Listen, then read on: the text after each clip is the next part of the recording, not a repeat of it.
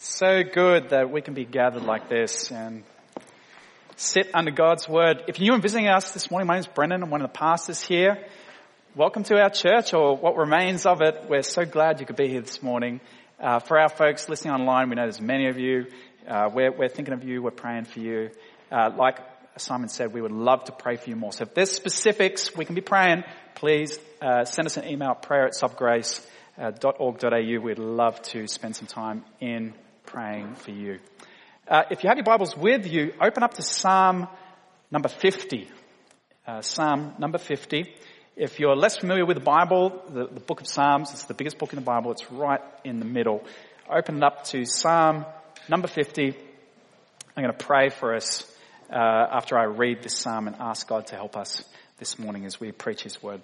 So, Psalm 50, I'm going to read from verse 1. A psalm of Asaph. The mighty one, God, the Lord, speaks and summons the earth from the rising of the sun to its setting. Out of Zion, the perfection of beauty, God shines forth. Our God comes, He does not keep silence. Before Him is a devouring fire. Around Him, a mighty tempest. He calls to the heavens above and to the earth that He may judge His people. Gather to me, my faithful ones, who made a covenant with me by sacrifice. The heavens declare His righteousness, for God Himself is judge. Hear, O my people, and I will speak. O Israel, I will testify against you. I am God, your God. Not for your sacrifices do I rebuke you. Your burnt offerings are continually before me. I will not accept a bull from your house or goats from your folds, for every beast of the forest is mine, the cattle on 1,000 hills. I know all the birds of the hills, and all that moves in the field is mine. If I were hungry, I would not tell you, for the world and its fullness are mine. Do I eat the flesh of bulls or drink the blood of goats? Offer to God a sacrifice of thanksgiving and perform your vows to the Most High. And call upon me in the day of trouble. I will deliver you, and you shall glorify me. But to the wicked, God says, what right have you to recite my statutes or take my covenant on your lips? For you hate discipline and cast my words behind you. If you see a thief, you are pleased with him, and you keep company with adulterers. You give your mouth free rein for evil, and your tongue frames deceit. You sit and speak against your brother. You slander your own mother's son. These things you have done, and I have been silent. You thought that I was one like yourself. But now I rebuke you and lay the charge before you. Mark this then, you who forget God, lest I tear you apart and there be none to deliver. The one who offers thanksgiving as his sacrifice glorifies me. To the one who orders his way rightly, I will show the salvation of God. Would you pray? Lord God, we want to thank you this morning for the privilege of sitting underneath your words. And this morning as we come to in many ways, challenging psalm, a difficult psalm, a strongly worded psalm, we ask and pray, Lord, would you give us a rightful, humble disposition to come with bended knee and heart softened, ready to listen to you. Lord God, would you change us through the preaching of your word this morning as your people? And we pray this in Jesus' name. Amen. Well, the Los Angeles Times writer Josh Getlin writes the following in his 1993 article entitled Law and Disorder, Tart, tough-talking Judge Judith Sheindlin presides over the grim pageant of dysfunction known as Manhattan's family court. A young crack mother, desperate to conceal her pregnancy, had locked herself in a tenement bathroom and given birth to a 3-pound boy. As she pushed, he fell on the floor and broke his skull. The mother abandoned him like she had 2 previous babies. All were born addicted to crack. "Can we do anything about this woman?" asked Judge Judith Sheindlin, her voice taut with anger. "I know she's on the streets, but can we stop her from populating half the planet?" A social worker flips through the mother's file and shrugs. "Oh, maybe we could get her to carpet the bathroom floor next time," he says acidly. "That's one idea." In family court, nothing is too outrageous. Everything that can go wrong with an American family plays out on its stage daily in a grim pageant of dysfunction. Battered infants, sexual abuse of teens, ugly custody fights, kids who rape at 10 and murder at 11, a world spinning out of control, mocking the legal system that seeks to contain it. "I can't stand stupid and I can't stand slow," she snaps. "I want first-time offenders to think of their appearance in my courtroom as the second worst experience of their lives. Circumcision being the first." "She usually succeeds," writes Getlin. "That lady," sighs one awed youngster, "is a monster." You see, Judge Judith Sheindlin, who received national celebrity status following the publication of this very article, went on to become one of TV's greatest celebrities. And you guessed it, Judge Judy, who completed her 25th and final season last year. Sheindlin's courtroom style turned into amazing reality TV because she presented a fantasy. No moral conundrums, no technical issues, no weak cases, no lopsided representation, no bureaucratic obstacles, no mistakes, just swift justice every time. More, wrongdoers get a double dose of humiliation as Sheindlin gives her verdict time after time again. You see, Judge Judy is a fantasy. It's a fantasy that taps into a deep longing that we all have. We know that even in the West, where we have world-leading justice systems, our systems are deeply broken. And we have this deep desire for things to be put back to right. We have this deep desire for true justice. You see, the message of the Bible is wonderful news. We have a judge even greater than the wonderful fantasy of Judge Sheindlin, which has been brought to our screens for 25 years. And that is that God himself is the great judge of the whole earth, who is perfect in wisdom, perfect in insight and in justice, who promises to call every person to account. But our psalm this morning is a little different from the other psalms in that today God is calling his own people to come before his throne and to face judgment. If you're a note taker this morning, if you're taking notes, I've entitled this message, Before the Throne of God. And I've got 3 points this morning, 3 points that simply follow the text, follow the psalm, but really one hope for us as God's people this morning as we listen into this psalm. One hope that I believe is the burden of this passage, and that is this, that we would be the genuinely grateful people that God desires. That's the big thrust of this psalm this morning. That's the big heart behind it. That's what God wants from us this morning, is that we would be grateful, the genuinely grateful people that God desires for us. So let's dive into our passage in point number 1, God summons the church.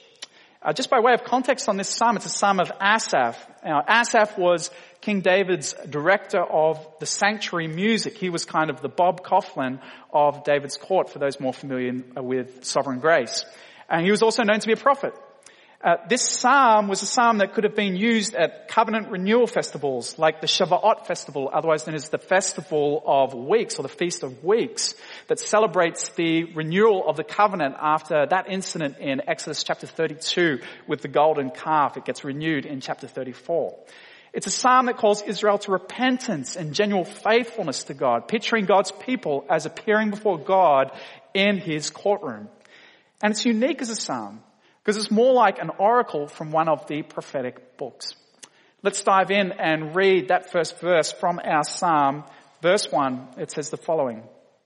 The mighty one, God, the Lord, speaks and summons the earth from the rising of the sun to its setting. You see, the introduction of God in this psalm is unparalleled in all the psalms. The psalmist piles up names for the Lord as he introduces him into his courtroom.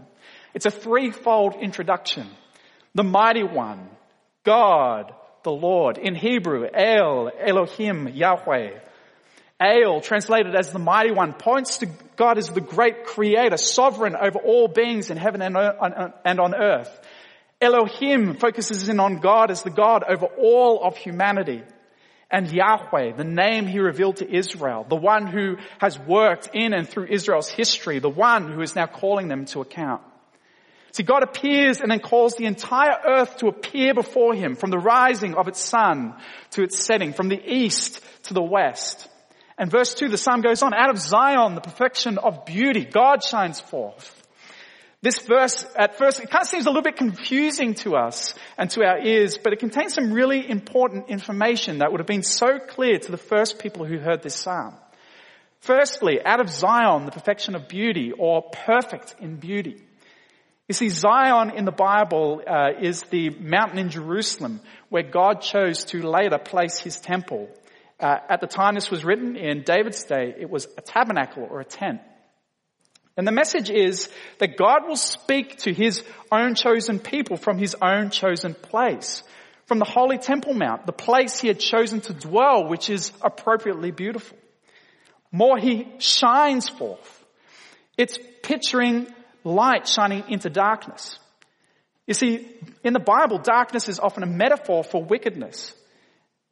You do things in darkness without anybody seeing you at all. But when the lights come on, you're busted.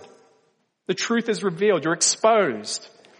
And it's the same with God's presence in the courtroom. It's going to reveal the truth. He's going to eliminate his people.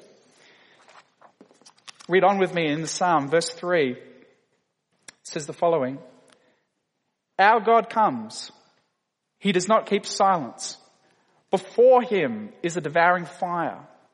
Around him, a mighty tempest. See, Asaph sees God arriving in the courtroom ready to speak.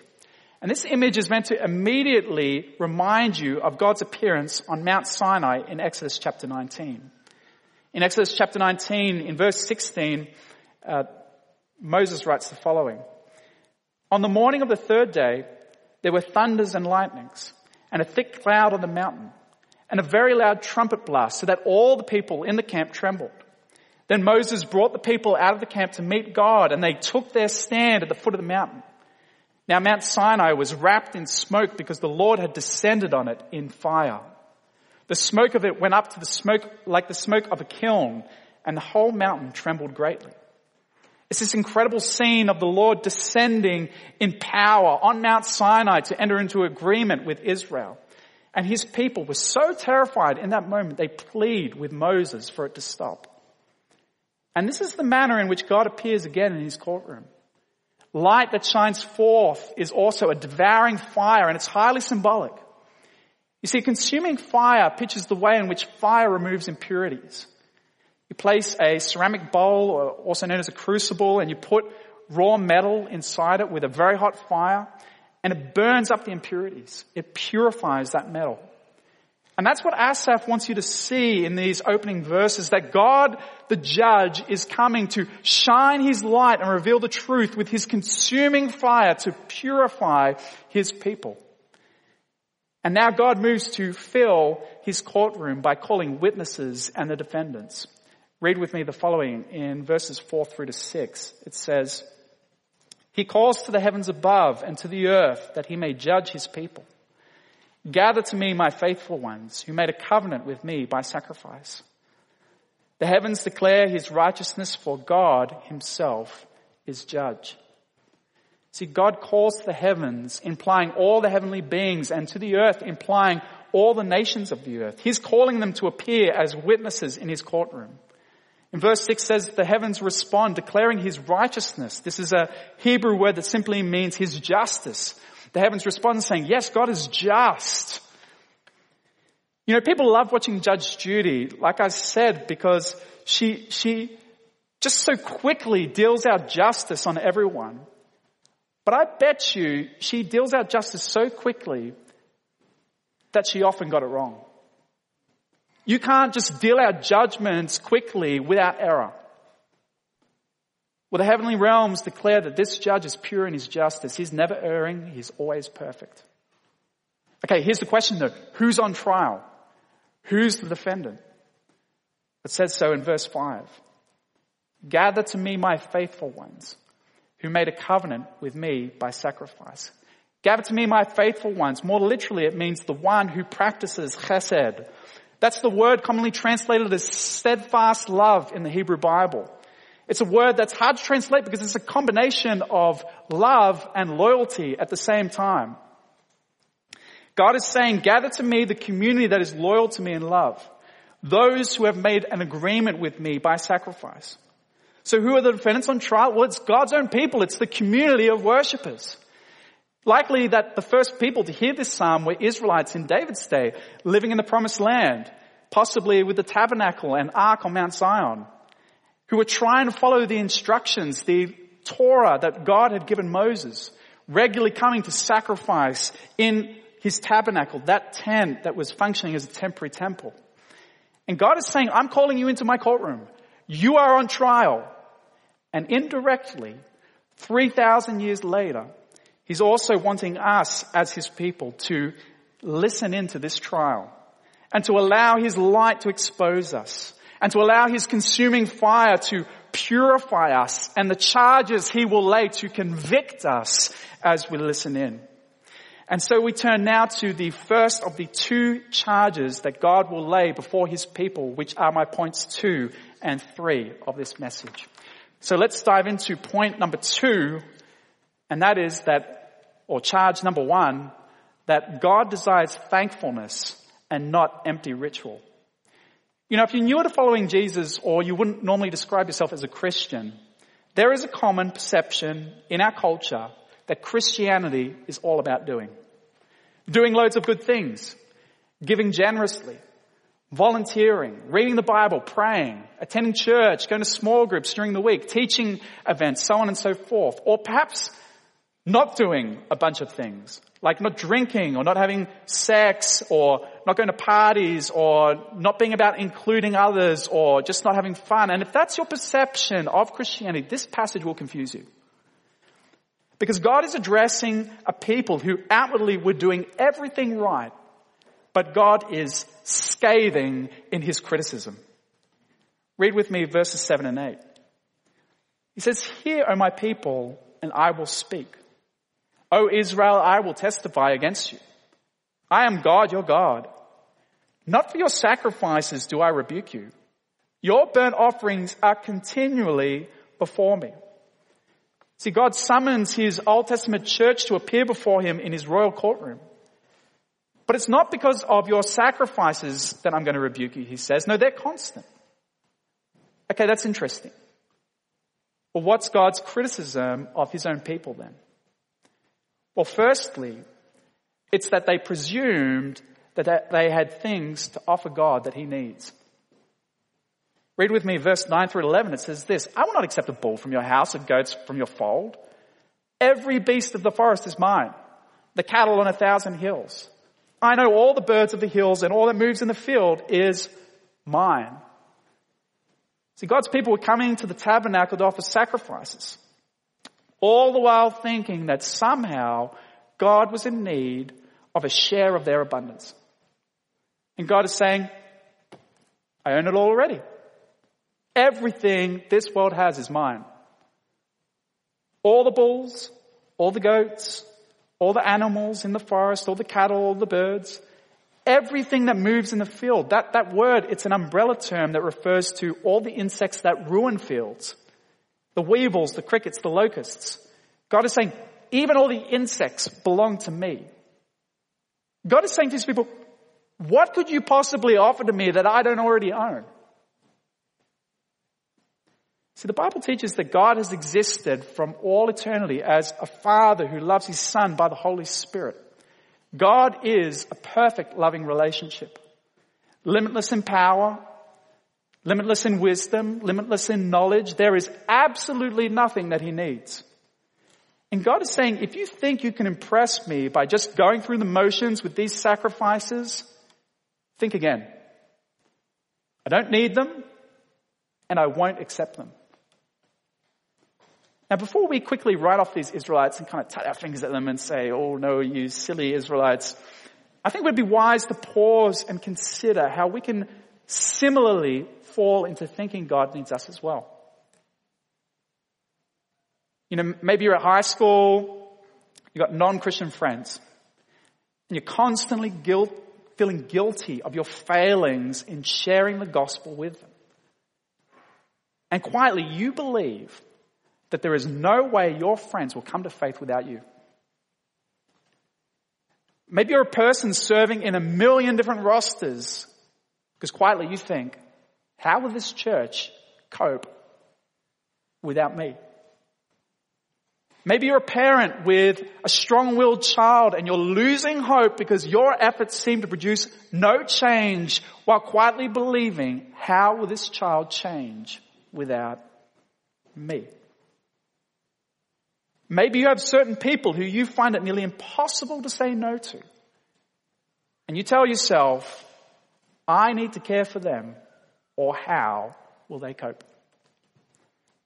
It's the danger of pastoral ministry, to have a savior complex. I must do X, Y, or Z, rather than seeing that actually Jesus is the only person that person needs, and not me.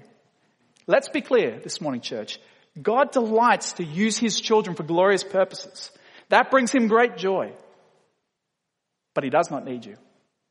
He does not need you to see His kingdom come and His will done on earth.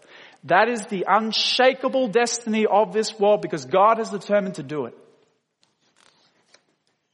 And that's the first mistake. They presumed that they had things to offer God that He needs. But not just that, they presumed that like the idols of other nations, God could be manipulated by their efforts. Read with me verses 12 and 13. God says, if I were hungry, I would not tell you, for the world and its fullness are mine. Do I eat the flesh of bulls or drink the blood of goats? You know, in pagan thinking, gods have appetites that need to be fulfilled. You offer food and sacrifices to them, they consume them, it fills their appetites. You know, if you've ever visited like a Hindu friend, like Charlotte and I have some Hindu friends, they often will have shrines in their home where they do exactly that. They offer things to their shrines in their home to feed their gods. You satisfy the idol with your offering, they will be pleased, and then they will reward you back with safe travel, good harvest, health, or wealth. And God says, the world and its fullness is mine. I own it all. Even if I did find myself hungry, I definitely would not come to you looking for food. God's point is, you can't buy my favor. You can't coerce me with your efforts. You know, have you ever had that kind of nagging feeling, friends, like that something turned out badly in your life because you didn't do enough? What if only I just prayed a little bit more? What if I just fasted a little bit more? What if I just read the Bible just a little bit more? What if I just had a little bit more faith? Then things surely would have been different.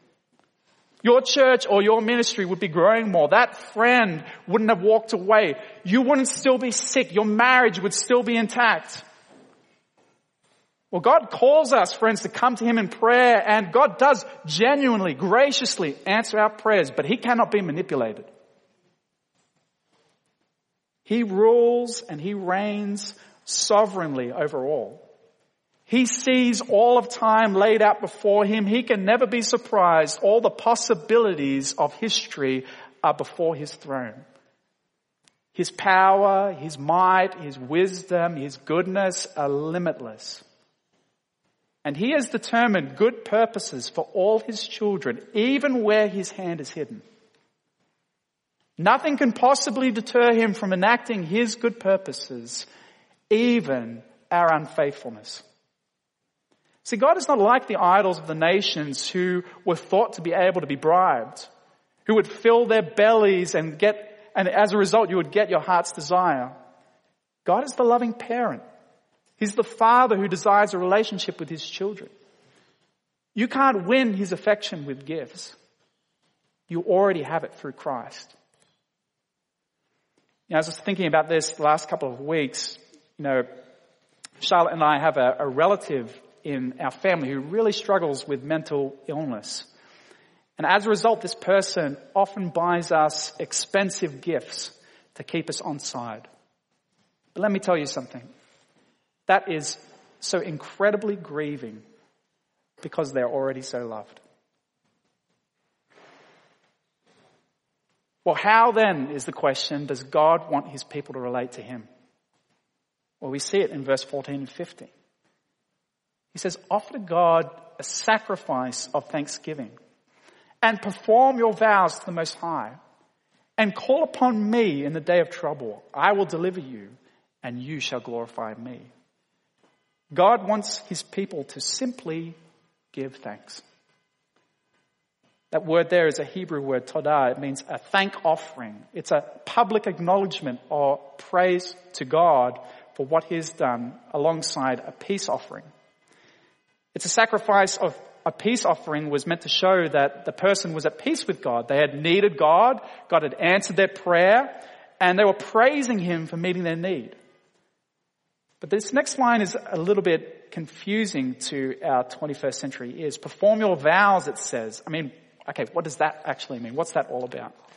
Well, if you read many of the Psalms in the Old Testament, you'll realize that Old Testament saints often vowed praise to God for answering their prayers.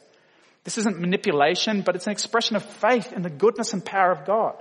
They'll say something like this, save me and I will worship you. In the very next Psalm after this one, we see that exactly in Psalm 51. In Psalm 51 verse 14, King David says, deliver me from blood guiltness, O God of my salvation. And then what he says next, and my tongue will sing aloud of your righteousness. A prayer asking for help and a promise to praise God. And God is saying simply, come and publicly give thanks for all I've done for you. Come to the sanctuary and keep your promise to praise me, knowing I've heard your prayers. In verse 15, he simply summarizes what the whole process will look like. He says, as my children, all you'll need to do is to come to me for help when you're in need. I'll answer your prayers and you can come into my sanctuary and give thanks. Well, church, here's a really difficult question for us to answer. Is that how we've been relating to God? Is our relationship with God primarily marked by thankfulness to him for all he has done for us? Thankfulness for his wonderful character and love. Can I press you a little more? Or is our relationship mainly defined by a belief that we're indispensable in his kingdom? An essential component. More, if I press this a little harder, do we use our lives and our prayers more as a way of attempting to manipulate him? To get things that we perceive we need and want from him? See, God doesn't want an empty ritual. There is nothing we could ever give to him that he needs. And he cannot be manipulated. He is simply our loving Father who wants a relationship with us and the praise that is due his name. And that brings us to our third and final point, the second charge God has against his people. And that is this, that God desires faithfulness and not outward show. See, it's possible to live your life in such a way that it has the appearance of being all together. What's so chilling about Ted Bundy is he did just that. He's college educated, training as an attorney. He was young, he was good looking, he was articulate, and he was also a serial killer. And most of us will know people who will later confess, I was just living a lie. And what people mean by that is that they were hiding the truth about themselves from other people. They were being a hypocrite. They were acting, they were playing a part, but not being honest. See, it's possible to live your life as a Christian for show only, to go through the motions, but not actually to be genuine. In our psalm, God addresses those in the Old Testament church who were coming to the temple and worshiping God, but it was just for show. And Jesus summarizes what God actually desires most from us when he combines Deuteronomy 6 and Leviticus 19 in the following. He says this in Matthew chapter 22. He says to them, you shall love the Lord your God with all your heart, with all your soul, and with all your mind. This is the great and first commandment. And the second is like it. You shall love your neighbor as yourself. And that's the problem with this community in this Psalm 50. These members of the community, firstly, they were coming to God in worship, but they didn't love God at all. Verse 16, God says the following. But to the wicked, God says, what right do you have to recite my statutes or take my covenant upon your lips? For you hate discipline and you cast my words behind you. God begins by addressing the wicked, or perhaps better, the ungodly in the assembly. They're just reciting God's laws. They're professing to be faithful to God's instruction, but it's all for show. Actually, they hate being corrected by God, and they take his words and they just kind of cast them behind themselves like rubbish. They despise the things that God says. See, it's possible to be coming into church every week and it's all about keeping up appearances.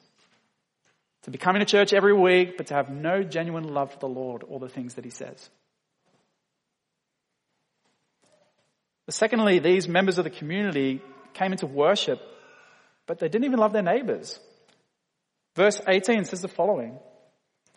God says this, he says, if you see a thief, you're pleased with him, and you keep company with adulterers. You give your mouth free rein for evil, and your tongue frames deceit. You sit and you speak against your brother. You slander your own mother's son. They're pleased or take pleasure in people who practice or in the practice of stealing from others. They hang out with people who are betraying their partners and just sleeping around. They're careless with their words. They say nasty things to other people. Their tongue frames deceit. Literally, their tongue weaves deceit. They're forming a web of lies with their speech. They were deceiving others and ripping them off.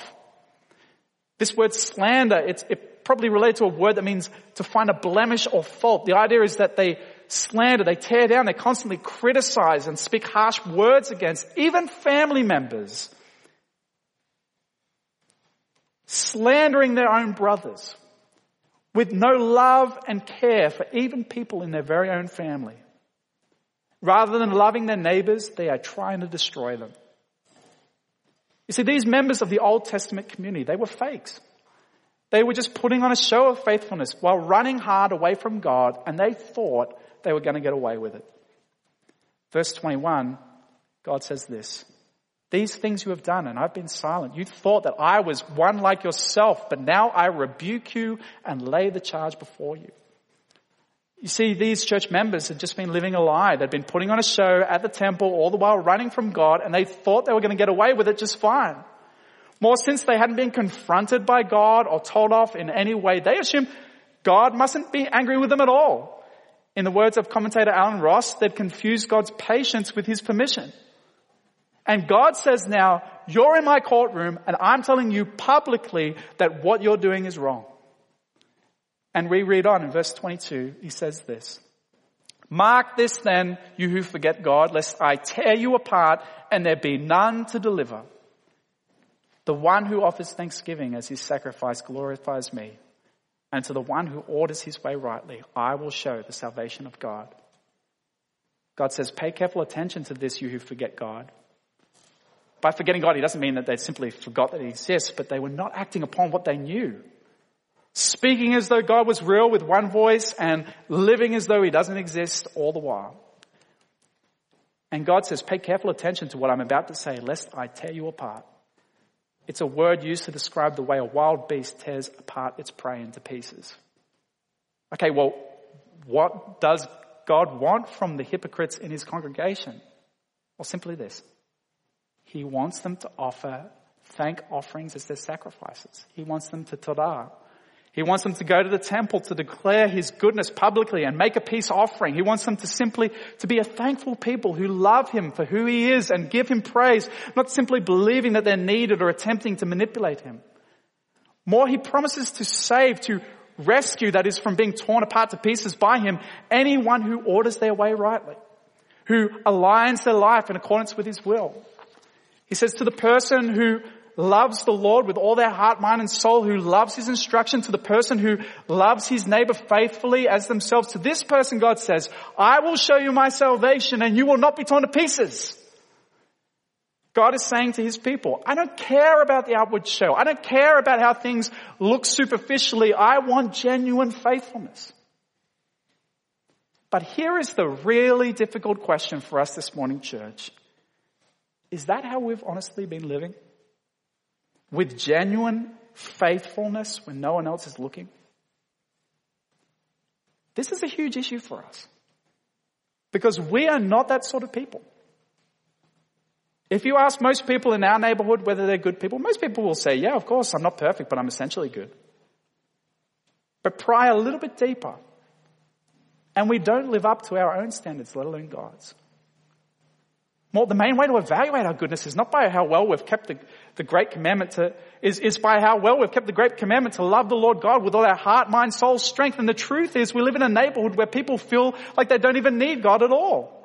We believe that we've got where we are on our own. And so we're naturally thankless towards God. If we're religious, we're performing empty rituals, thinking God needs them to bend his will towards our will. And naturally, we're faithless. Even if we're not religious, we're so often putting on a show to seem like we're better people than the people we truly are. But here's where the wonderful news comes in. That rather than tearing us apart, God sent his one and only Son. That the eternal Son of God became man to save us. That he lived a life of true thankfulness and love towards God. That he walked blamelessly, loving God with his whole heart and loving others to the point of being willing to die, so much so that the Hebrews says even the cross was the joy set before him. And that he went to the cross and he was torn apart for us. And none came to deliver him. And so hanging with nails through his hands on the cross, he cries out, my God, why have you forsaken me? You know, if you stand before Judge Judy and tell her that you're thankful for her hearing your case, and if you praise her for being an excellent judge, for being a great entertainer, I tell you something, you will not get off the hook. If you have done wrong, you must pay for justice to occur. And how much more before the shining light, the devouring tempest of God Almighty. And yet he took that penalty upon himself. And he died and he rose from the grave. That those who ask his forgiveness for their wrongdoing and entrust their lives to his direction are joined to him. Jesus ordered his way rightly. He lived and he died in our place that we might be saved. And the truth is that in light of this, you still can't just will yourself to be a grateful person. And you can't simply make yourself love God so much that you'll want to follow him with everything you have. But when you see what God is truly like in the gift of Jesus, and when you entrust yourself to him, he sends the Holy Spirit into your heart and he transforms you slowly from the inside out. And then slowly but surely he begins to order your way rightly and over the years grow you more and more full of thankfulness for who he is and what he's done. And so, friends, would we begin this year with eyes firmly fixed on Jesus and be the genuinely grateful people that God desires? Now, as we close our time together with this message, I just wanted to end with something this psalm reminded me of, or a person in particular. a way in which this psalm just reminded me of something God has done in this congregation. In fact, it just reminded me so much of my brother Nick Gordon. You know, if you've more recently joined our church, you might not know Nick's story. But Nick and his girlfriend at the time, Yvonne, began coming to this church around 2013. And the reason why they started coming to church was not because Nick wanted to be here. It was because it mattered to Yvonne. And in Nick's words, he just wanted to tick that box, to come to church, make her happy. When she was happy enough to marry him, he'd be gone. And you could know that because you could never talk to the guy, because he'd come to church, he'd sit at the back, and he would just bolt. As soon as the service ended, he's grabbing Yvonne, pulling her out of church. He didn't want to talk to anybody. He was going, he was gone. It was just simply an empty ritual for him. But God caught a hold of his heart, and he saw Christ, and he entrusted himself to him. And now Nick is one of the most considerate, servant-hearted, grateful men you'll meet. And it's all because he saw Jesus. Would you pray with me? Lord God, we want to thank you so much for your word. It's a rich word. It's a powerful word. It's a life-changing word, and we praise you. Thank you for allowing us to be challenged this morning by this psalm, a strongly worded psalm, but a word from you. And Lord God, we pray this morning that you would help us to firmly fix our eyes on Christ. Lord, you know that so often we're not the grateful people we ought to be. We don't love you with our whole heart as we should do. And yet thank you for the Lord Jesus and his once-for-all sacrifice. That means that we can simply come to you and give thanks. Give thanks for who you are and give thanks for what you've done. Lord, help us to be a grateful people. Not just grateful for show, but genuinely so. And all because of the Lord Jesus, in whose name we pray. Amen.